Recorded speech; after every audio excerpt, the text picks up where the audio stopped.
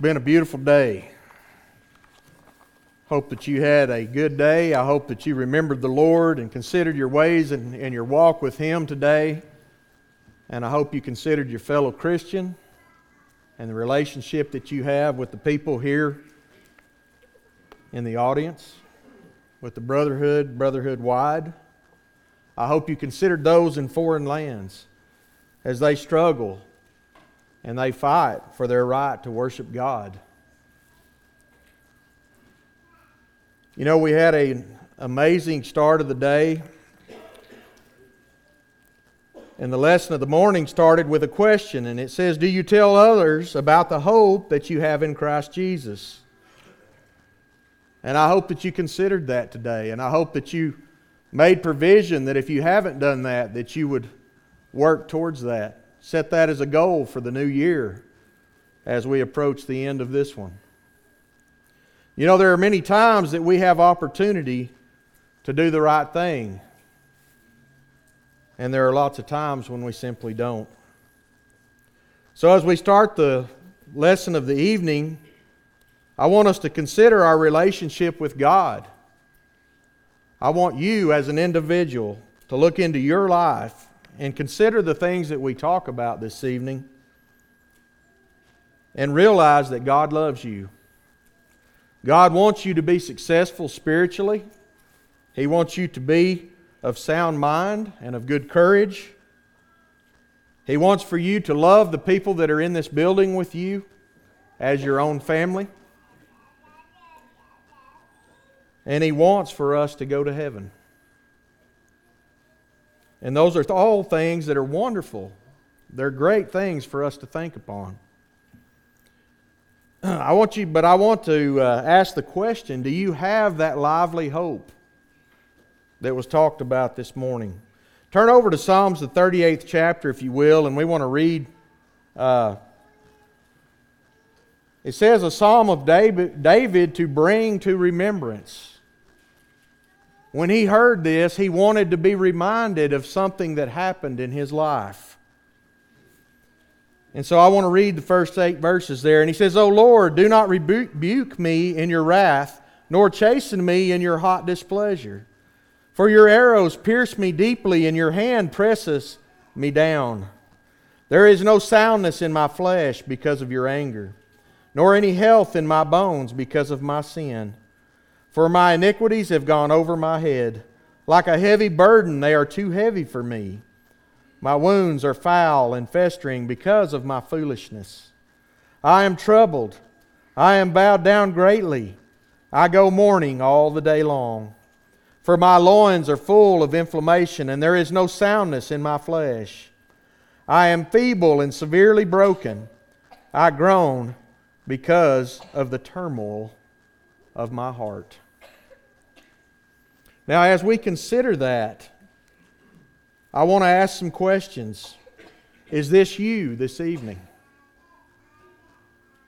Are any of you in here feeling this way? David did. He had times in his life when he felt like he couldn't go on. He felt like he was burdened down with his own sin and his own mistakes. So I ask you this evening, how is your relationship with God? Are you barely hanging on? Are you miserable? Is life too heavy for you because of foolish mistakes that you have made? Or maybe foolish choices others have made around you? You know, sometimes we get affected by choices that we have nothing to do with. But because of where they are and how they're related to our life, we pay a price for those choices, don't we? And they're painful. And sometimes they're out of our control. And sometimes we have no way to reconcile that. And so we ride the train of life. And we struggle to find a way to deal with these things. Sometimes it's our own fault. Have you ever made a mistake in your life and committed a sin and you felt the Lord pressing down on you? You were so ashamed, you were so frustrated that your faith was so weak and that you chose something fleshly lust of the flesh, something in the world. You chose that over what you've been taught and what you should want from God. Has that ever happened to you? So I ask us to consider our relationship with God. How do you perceive God? You know, when I was younger, people would challenge me, and I've been told I talk a lot. And I didn't really realize that when I was young. I honestly didn't. I thought I was just like everybody else. But you know, I'd go and I would challenge ideas and things, and I would want to express things. And so I got a lot of kickback on that from my friends at school, from other people that disagreed on religious items, that maybe we differed greatly. And you know, I remember a guy telling me one time, he said, "Paul, you just have a religion of a roller coaster. You're up here with God and then you're down here with the devil. You're up here with God and you're down here with the devil. Every time you make a mistake, you're down here with the devil." So what happens if you're about to have a wreck and you say something you shouldn't and then you die? You died with a sin on your lips. And he just wore me out with that. You know, I didn't really know what to do with that when I was younger.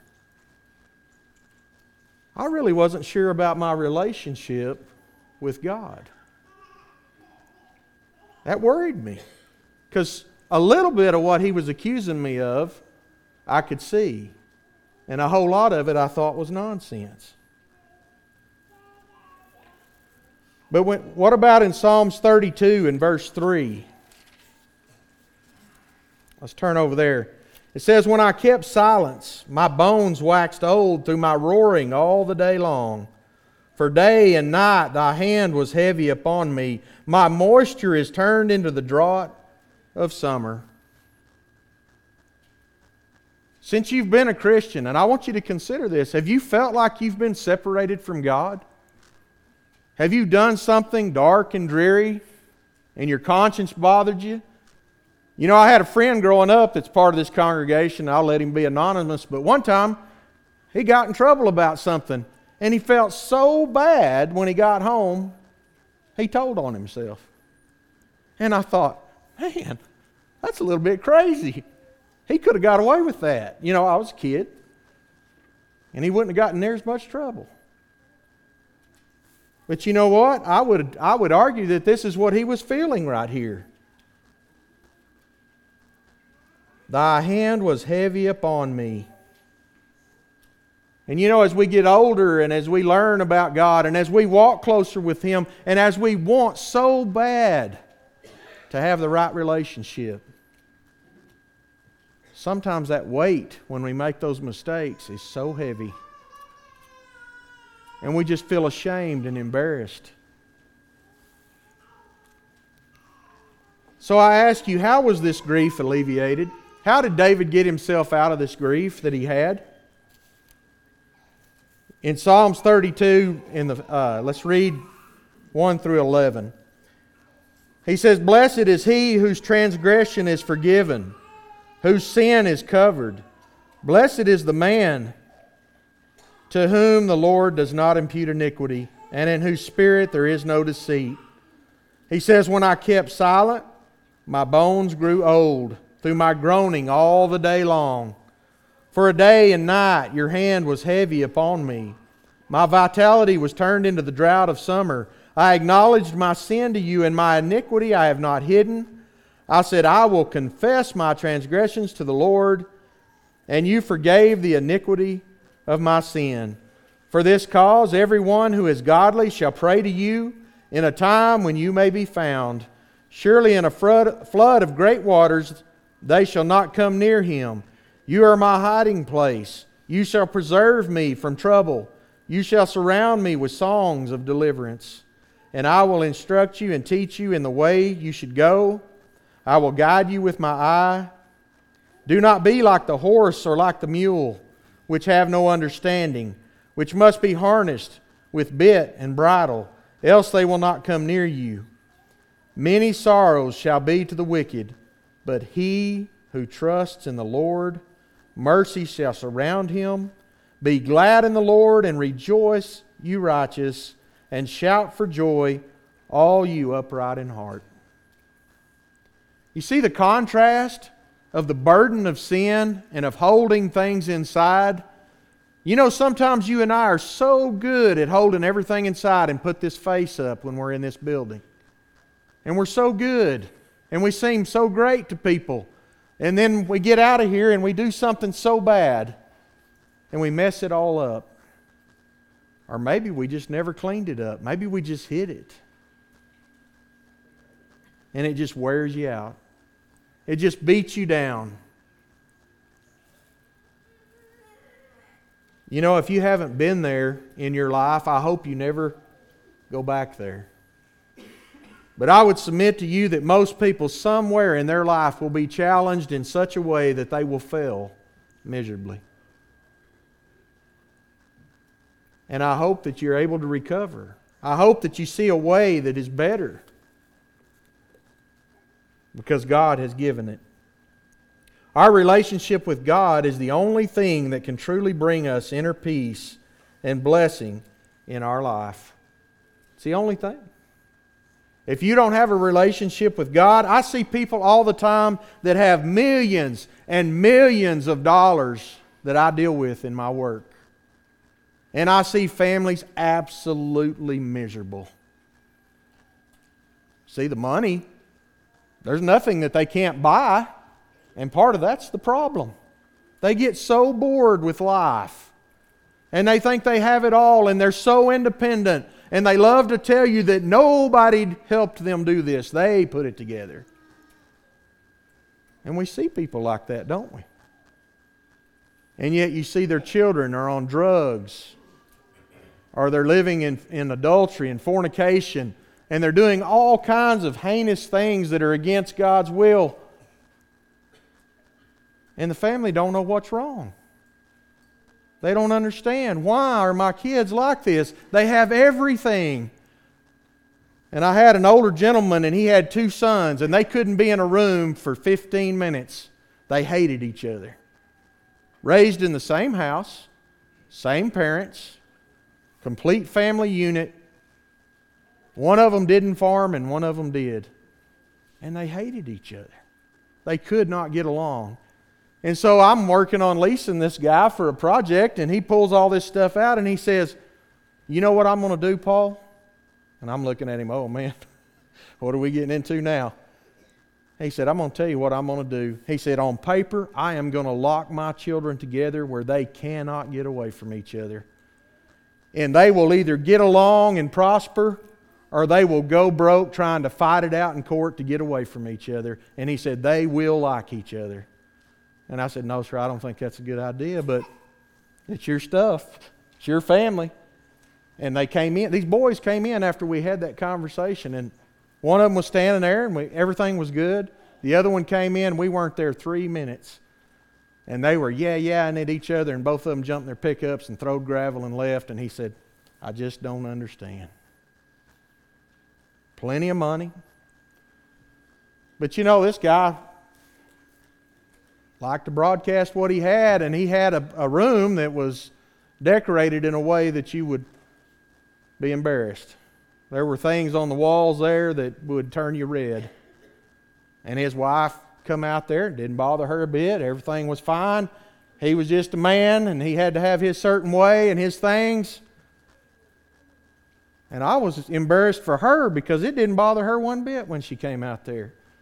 And you know, the more time I spent, the more things like that I saw. The only common denominator was I never heard anything about God. I never saw anything about God. I never saw anything about any kind of religion at all. And it wasn't talked about with this family. You see, they had placed some great importance on some things. But in all of that, they had lost what's really important. And that was a relationship with their Lord and Savior. So I want us to consider some examples God has given us in Scripture, and I want to see how God reacted with His children when they made sinful choices. Because that's really what I want to talk about, is people that are God's children. Not so much about people that are not. So let's turn over to Genesis 4 and verse 1.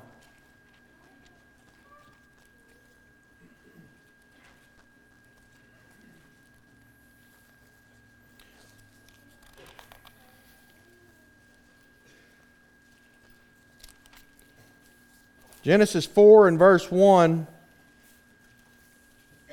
says, Now Adam knew his wife, Eve his wife, and she conceived and bore Cain, and said, I have acquired a man from the Lord. Then she bore again, this time his brother Abel. Now Abel was a keeper of sheep, but Cain was a tiller of the ground.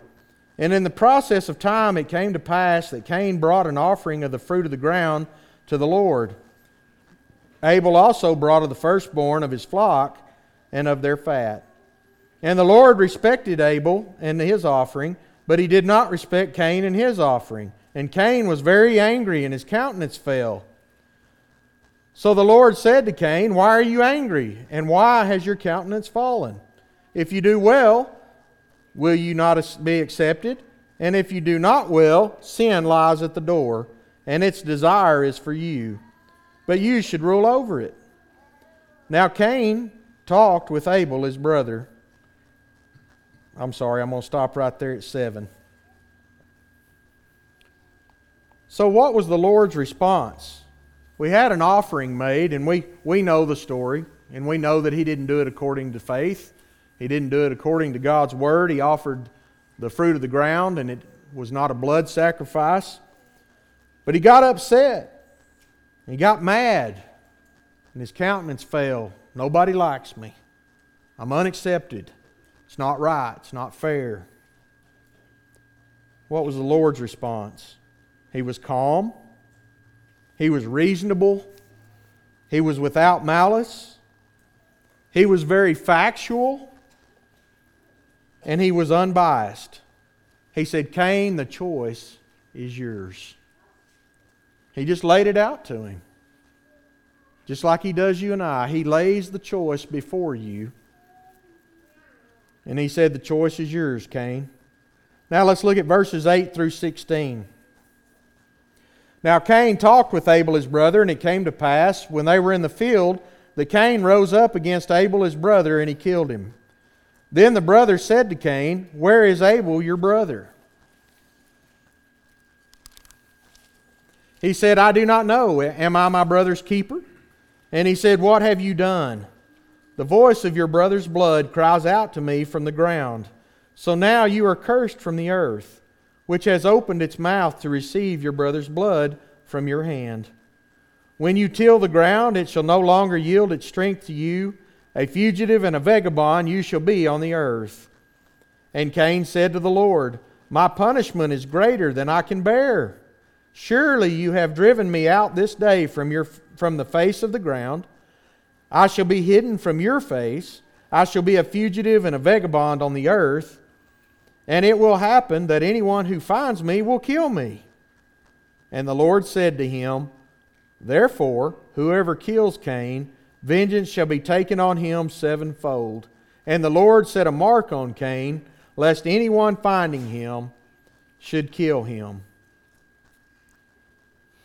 Then Cain went out from the presence of the Lord, and he dwelt in the land of Nod on the east of Eden. Even after Cain chose to do his own way, he allowed his stubbornness to get in the way. But even after he chose to sin and go against what God had told him, God was still merciful. I want us to notice that. He was still merciful. There was still a price to pay. There was still punishment. But He set a mark on him. And He put a curse that anyone that should choose to kill him would pay a dire price. You see, God knew the value of a soul. He was literally on creation number 4 of mankind, and already had a murder. Now I'm going to tell you, one of the hardest things we deal with is our children. We love them, they're a blessing, it's a wonderful thing. And when they do something wrong, it is so hard to choose the right thing to do. Do I bear down on them and do I just straighten them out right now? Do I try to lead them through the process? Do I have a heart attack? Do I wish I could die? There's a lot of choices, isn't there? And not very many of them are that great. But you know, when God had to make some choices here because of what had happened, He's had disobedience. He's had sin enter the world. Now He's got a murder. And then He's got this son of His, this child, this soul, who has said, God, You're putting more on me than I can bear. I need help. I need to be able to not worry about being murdered everywhere I go. I'm already paying this price and this price. And God said, okay, I'll mark you and I'll make sure that there's a curse to anyone who tries to kill you. Now, I've always wondered what happened if somebody else made the wrong choice and just decided to kill him. You know, would he die? I don't know.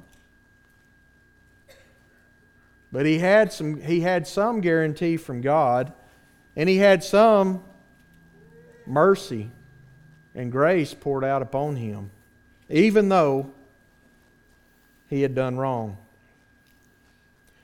God wants you to be successful spiritually in your life. That's His goal, and that's His desire. And that should be ours as well. And if it's not, we certainly need to make it that way. Look at Psalms, the 34th chapter, in verse 4. It says, I sought the Lord, and He heard me, and delivered me from all my fears. They looked unto Him, and were lightened, and their faces were not ashamed. This poor man cried, and the Lord heard him, and saved him out of all his troubles. You know, I just want to tell you, sometimes when we get into trouble, and we get into fear, and we don't know what to do in our life, the answer's in that book. The Lord is there. He's wanting to have that relationship with you. He wants you to repent. He wants you to confess. And He wants you to tell Him your troubles.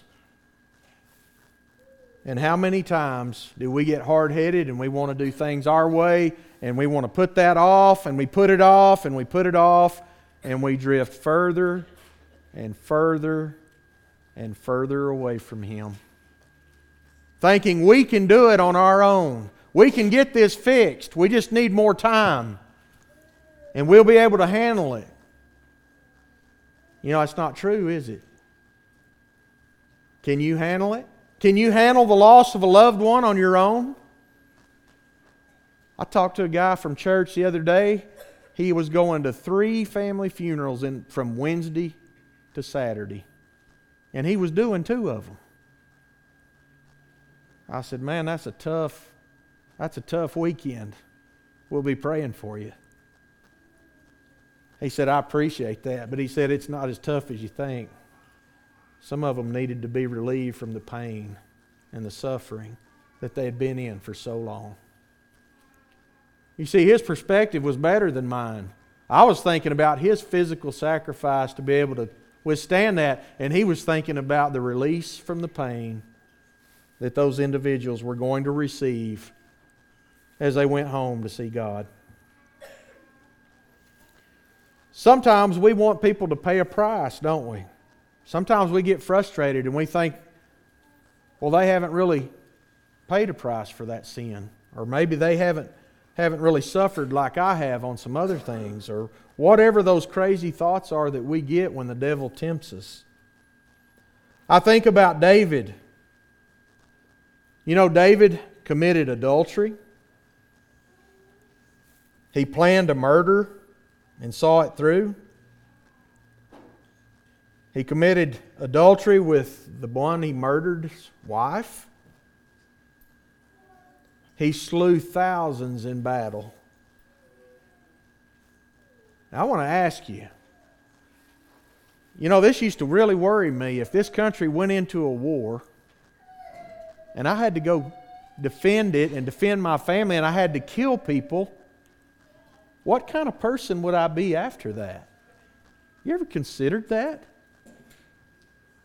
And you know, I've considered that a lot, but I want to tell you what made me consider that. Is I met a young man who wanted to do right so bad. And I studied with him, and he'd get so excited about studying. And we were rocking along there, and everything was good. And I couldn't get a hold of him for 3 days. And he lived out in the middle of nowhere. And I finally got worried about him. He was a veteran. And I drove out there to this house in the middle of nowhere, and I knocked on the door. And I thought I heard something, but nobody came to the door. So I beat on the door some more. And I went around to the back, and I beat on the back door. And then I come back to the front door, and I beat on the door, and he opened. He said, "What do you want?" And I said, "I was worried about you. I want to check on you. I want to make sure you're okay. You wouldn't answer your phone. I haven't heard from you in 3 days. We were supposed to have a Bible study." He said, "I can't do it, Paul." And we walk in the house, and there's all these liquor bottles. I don't even know how many there were. They were laying everywhere. And he sat down on a couch, and he told me 2 days ago was the anniversary of the first time I killed a man in combat. And he said, I walked over there after the firefight was on, and he said, I was looking down at him, and he said, I saw him draw his last breath. And he said, I saw the light in his eyes go out. And he said, Paul, I can't live with that. And he said, so every time it's the anniversary of that experience in my life, he said, I get just as drunk as I can, and I stay drunk as long as I can because I can't stand the pain. Now, what do you say to that? All I could do is take him back and say, Jesus cares. Jesus loves you. And for all this wrong you're doing to yourself, this self-loathing and this unforgiveness of your sins that you are holding on to is destroying you. You've got to let God help you. And you know, he kind of got over that, and we did some more Bible studies, and I was feeling real good about everything. And you know, they legalized marijuana in Colorado. And he left his wife and 3 kids to go for a weekend because it was that anniversary again, and the alcohol wasn't getting it done, so he went to smoke dope. And he got in trouble. He beat up a police officer, and he went to jail. And I've never heard from him. I've never seen him. I don't know where he's at. He disconnected his phone. I talked to his wife. They got divorced. It was a total wreck. You know, that is so sad to me. And this guy had such potential. He was such an enjoyable person when he wasn't thinking about how bad he was. And how there's no way that God would forgive him for what he had done. I hope that the things that he and I looked at in Scripture, I hope it helped him. I hope he's somewhere putting his life back together, whether it be in jail or somewhere else. And I hope he's allowing God to be there with him, because he's valuable to God. He's so valuable. He just couldn't see it. So here we have David committing all of these things, and he's killed all of these people. And we know that he couldn't build the temple of God because of that, because he had shed so much blood that God didn't allow that. But then we also know he was called a man after God's own heart. How could that be? How could somebody be so engulfed in all of these things of the world and commit all of these bad things? How could he do that and be called a man after God's own heart? How?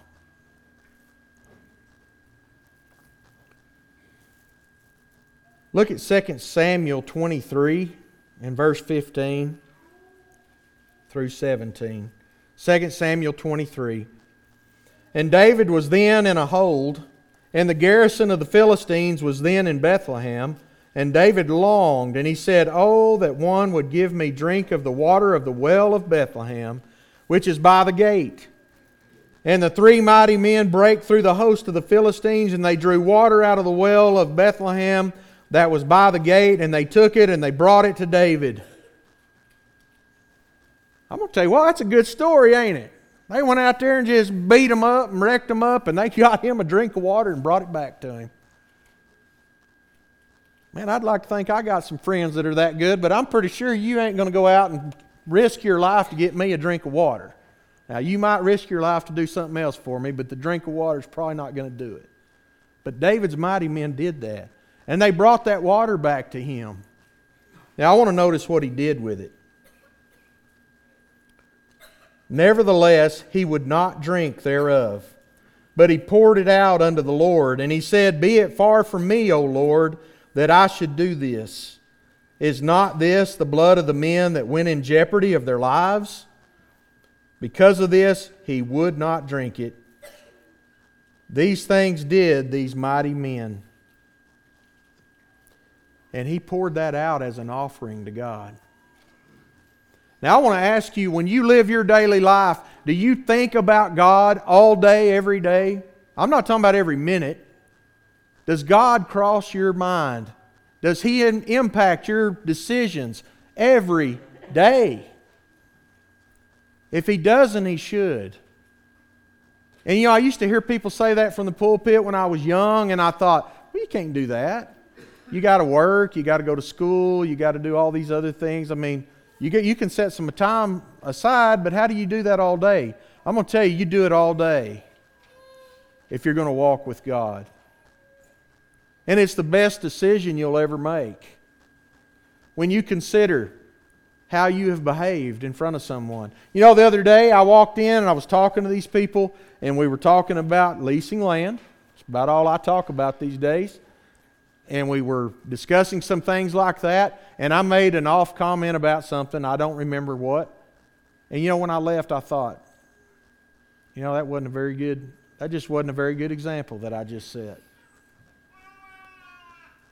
And I just considered my ways. And considering what God would think of what I just said. It wasn't terrible. It wasn't horrible. I don't even know if they noticed it. But it bothered me. And I saw somebody the other day, and they really cared about things, and they had told a white lie. And they did it for the purpose of not letting someone's feelings get hurt. That was their whole purpose. And it ate them up. That thumb of the Lord was bearing down on them so hard, they could not stand it. They had to make that right. I hope my heart can be that pure. I hope I want things to be right in my life that bad. That even when it's one of those little things that we think is no big deal, I will consider God's ways. And I will purge that from my life. How can David be a man after God's own heart? It wasn't when he was doing the things he wanted to do and all of the bad things that he did. It was when he was doing the things that God wanted him to do that he was after God's own heart. And I would challenge anyone in here to say that they've never had a time in their life where they weren't walking with God. Maybe it was for a minute. Maybe it was for a day. Maybe it was for 18 years. Whatever it was. Is that when people will remember you for what you were? Or do you spend every day and every hour wanting to walk in such a way that people know something's different? So they can ask you, why are you so comfortable in times of trial? And there's been times in my life where nothing rocked me. We got hit by a tornado. I was out there. I had everything I had was scattered all over the place. And I was happy.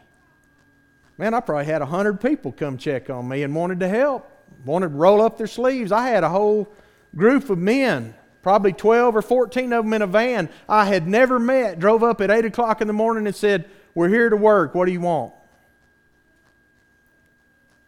I said, "Man, I don't know. I've never done this before. Never had this kind of mess." But you know what I realized? The important thing was my family was okay. My Christian family came running to help. My friends from the community came running to help. And that meant more to me than all that stuff scattered everywhere. That at least people cared what happened to me. that I'd lived in such a way that my impact was somewhat positive, or nobody would have showed up. And I want to encourage you tonight that if you think your life is too messed up to be encouraging to someone, you'd be wrong. There's people sitting in these pews today that I will tell you right now that this group right over here of young people, they're looking to you.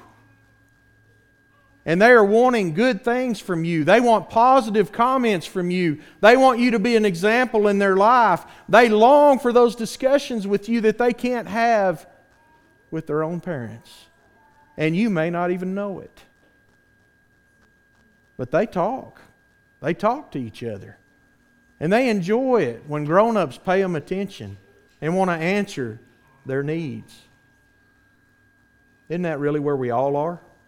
When we have need, we want to be able to turn to our fellow Christians and be able to say what we need to say and do what we need to do. David's commitment to God was unwavering most of his life. He respected God's people even when they were trying to kill him. You know, he could have killed Saul and made his own life easier for the moment, but he had such respect because he was chosen by God. Do we have that kind of respect for those that are chosen by God, that lead us, that are around us? I hope we do.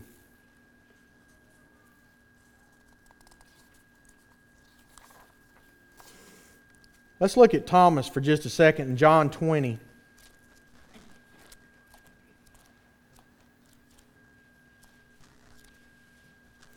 John chapter 20.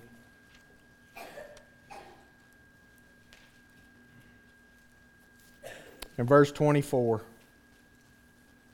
It says, "Now Thomas, called the twin, one of the 12, was not with them when Jesus came. And the other disciples therefore said to him, 'We have seen the Lord.' So he said to them, 'Unless I see his hands and the print of the nails, and put my finger into the print of the nails, and put my hand in his side, I will not believe.'"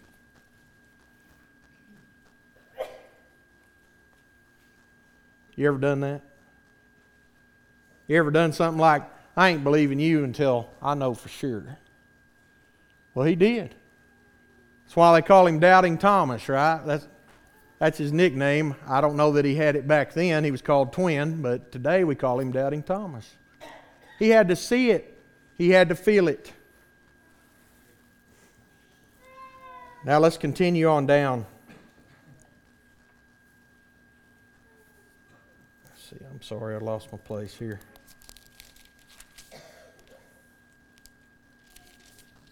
"And after 8 days his disciples were again inside, and Thomas with them. And Jesus came to the doors being shut. And he stood in the midst, and he said, 'Peace to you.' Then he said to Thomas, 'Reach your finger here, and look at my hands. And reach your hand here, and put it into my side.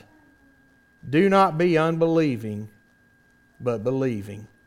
And Thomas answered, and he said to him, 'My Lord and my God.' And Jesus said to him, 'Thomas, because you have seen me, you have believed. Blessed are those that have not seen and yet have believed.'" You know, Thomas refused to believe in the resurrection without physical evidence to prove Jesus was alive. I don't know if it was an arrogant move or stubbornness. Maybe these people had kidded him before and joked. I don't think that would have been much of a joke. But for whatever reason, he refused to believe. What did Jesus do? Did he come at him hard and say, "Oh, you, no faith"? Did he get on him? Did he bear down on him? No, he didn't. He gave Thomas exactly what Thomas needed. Exactly what he needed. He said, "You come here, Thomas. I want you to put your hand right there. Right there on that spot." And he said, "I want you to stick your hand right here in my side." Thomas needed it. Jesus provided it. Jesus was not angry. He was not frustrated. He was not mean to Thomas. He just provided what Thomas needed to believe and to restore his faith that Jesus was who He said He was. You know, Jesus taught them all a greater lesson. He said it's a much bigger deal that those who have not seen still believe in the resurrection. He said, you guys have seen, but He said, these guys that haven't seen, that's the big deal. So let's look at 1 Peter 1. 1 Peter 1 and...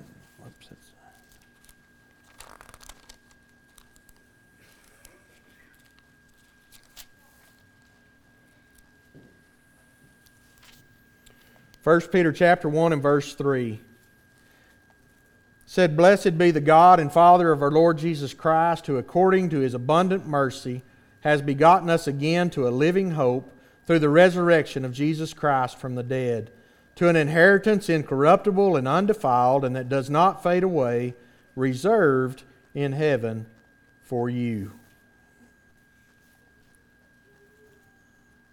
who are kept by the power of God through faith for salvation, ready to be revealed in the last time.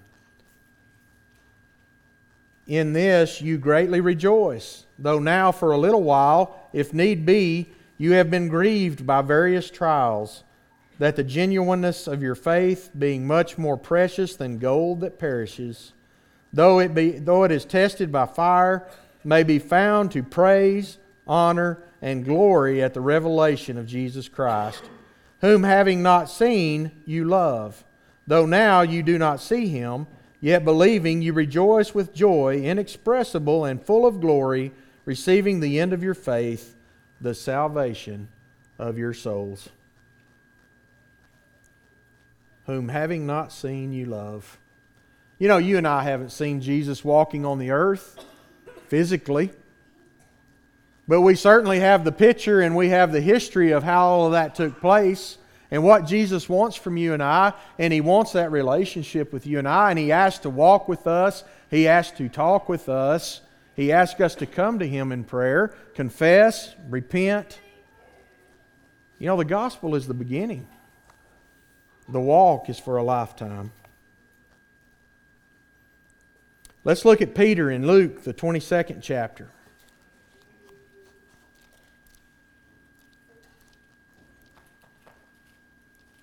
Luke chapter 22 and verse 31.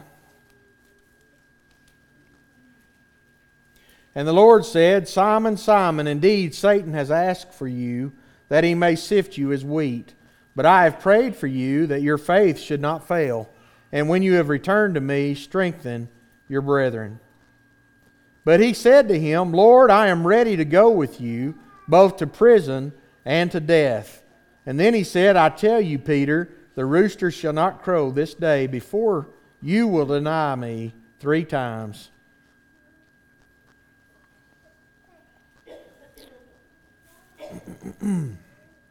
Jesus told Peter that Satan desired to take him, but he had prayed for his faith not to fail. And Peter told Jesus, I'm ready to fight to the death, Lord. I'll go to prison, whatever. I'm there for you. There wasn't a sharp rebuke. He wasn't harsh. He simply told Peter, Peter, you're going to deny me 3 times today before the rooster crows. You know, sometimes He just tells us flat out what's going to happen if we allow sin to dwell in our life, and He just lays it out in Scripture. And sometimes we get upset when somebody shows us a Scripture that says what we're doing is wrong. Sometimes we don't want to hear that. We don't want to see that. We want to blame them. They're arrogant, or they think they know everything, but we don't accept what Jesus said and what Scripture told us. Now, as you look at Luke 22 and verse 54,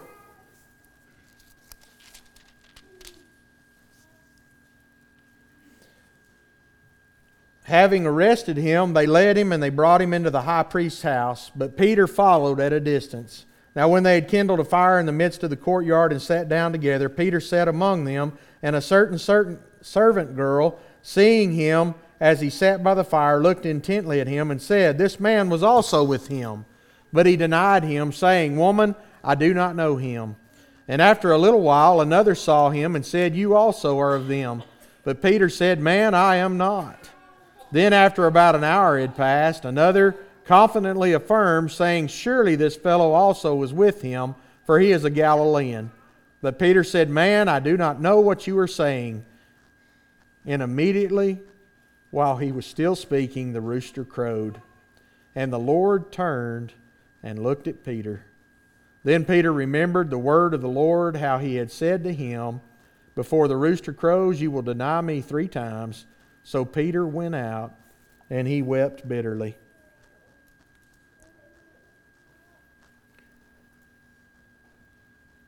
Jesus' words come to pass, and he turns and he looks at Peter. He doesn't say a word. Just a simple look. And Peter falls to pieces. And he weeps bitterly. He knew what Jesus taught in Matthew 10 and 32 and 33. Let's turn there in Matthew 10, 32.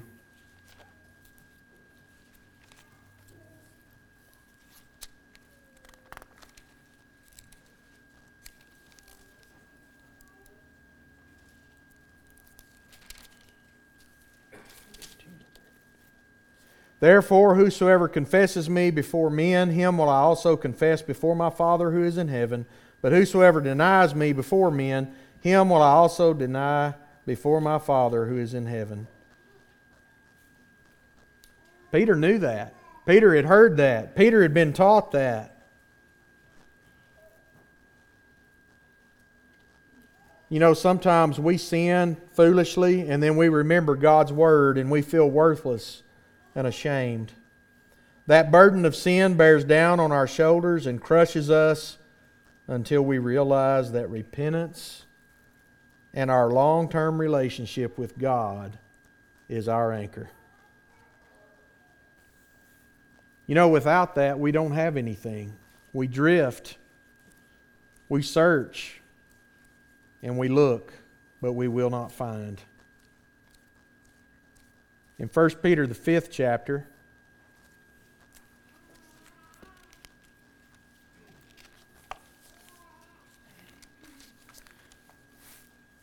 First Peter chapter 5, verses 6 and 7, it says, "Therefore humble yourselves under the mighty hand of God, that He may exalt you in due time, casting all your care upon Him, for He cares for you." Let's see. Okay, then we go ahead and read 8 to 11. "Be sober, be vigilant, because your adversary the devil walks about like a roaring lion, seeking whom he may devour. Resist him, steadfast in the faith, knowing that the same sufferings are experienced by your brotherhood in the world. But may the God of all grace, who called us to His eternal glory by Christ Jesus, after you have suffered a while, perfect, establish, strengthen, and settle you. To Him be glory and dominion forever and ever." The devil is coming for you and I. He is successful at afflicting those that walk with Jesus. Even though we're in the safety of the confines of His family. He says all of these things that the world fails at, the devil succeeds even in the brethren. You know, we're going to fail. We're going to make mistakes. And we're going to do things that are not good. But Jesus wants you and I to confess that fault. He wants you and I to change from those ways. He wants you and I to follow Him and be forgiven and to put that behind us and to move forward in our life. In 1 Peter chapter 1,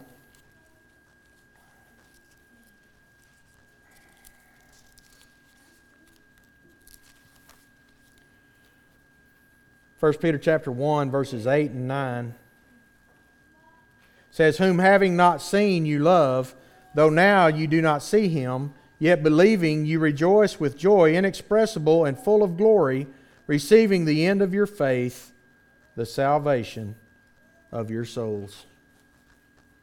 You see, the end of your faith is salvation. If we find it and we hold on to it and we diligently follow God and we work hard at it and we want to be right with Him, we want to do good in our lives, we want to overcome those things that the devil throws at us, they'll still come. They'll still be there. And some of those things that he throws will still cause us to stumble. But Jesus says He has overcome. He's overcome the world. And He offers us something so much better.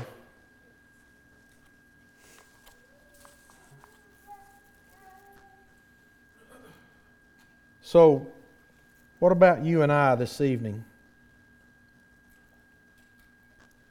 Where are we with our relationship?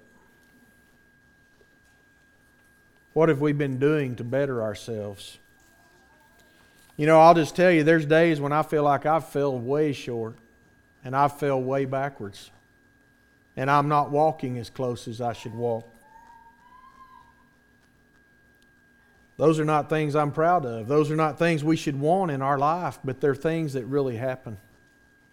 And Jesus encourages us to take the right steps to correct that.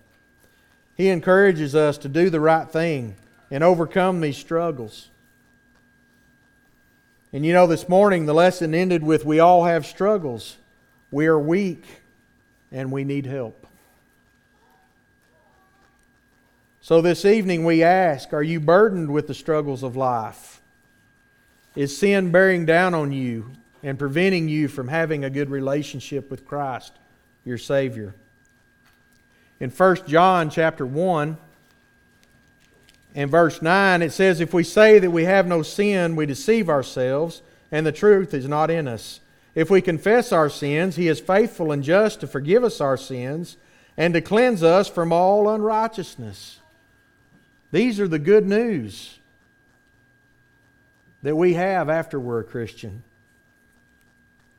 That there is a way for us to continue to move forward and continue to be cleansed from our unrighteousness and to reconcile with God so that we can be walking hand in hand with Him. In John, the 14th chapter,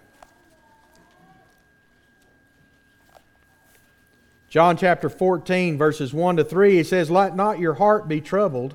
You believe in God, believe also in me. In my Father's house are many mansions. If it were not so, I would have told you. I go to prepare a place for you. And if I go and prepare a place for you, I will come again and receive you unto myself, that where I am, there you may be also." What a promise. A promise that is from all age to the end of time. Jesus says, I went and I go and I will prepare that place that you and I can live for all eternity. And we know that Thomas, after that, he said, "Lord, we don't know where you're going. We don't know how to get there." He just kind of had a problem without seeing and touching, didn't he? It continued on. But you and I know, and we have those promises, and we don't see them or touch them in this time. But they have been promised by Jesus, and He is steadfast and He is sure in our life. And finally, in Matthew 11 and verse 28 and 29, Jesus said, "Come unto me, all ye that labor and are heavy laden, and I will give you rest. Take my yoke upon you and learn of me, for I am meek and lowly in heart, and ye shall find rest unto your souls." So I ask you this evening, do you need rest for your soul? Anytime, today, now, long term? We all need rest for our souls. And Jesus said if you'll come to Him, He'll make it right. He'll take care of you. And He'll make sure that you have what you need to be successful spiritually. So tonight, as we take out our songbooks and we get ready to sing a song, I want you to consider your relationship with God. Consider where it's at and how you've been doing in that. And if you've fallen short, don't be discouraged. Stand up, wipe it off. You know, there was a picture, and I wanted to use it, but I didn't. And there's a man, and he has a chisel. And he's very well maintained. He's strong. You can see his muscles. And he's chiseling off from here down, looks like a sumo wrestler. And I thought, how fitting about sin. You and I start out looking like the Michelin Man with all this sin we carry around. And we spend all of our life trying to chisel away at that and allow God to help us become what we should be. If you haven't gotten rid of the sin that besets you in your life, if you've got things that are hindering you from being all you can be to serve Jesus, we ask you to come tonight as we stand and sing.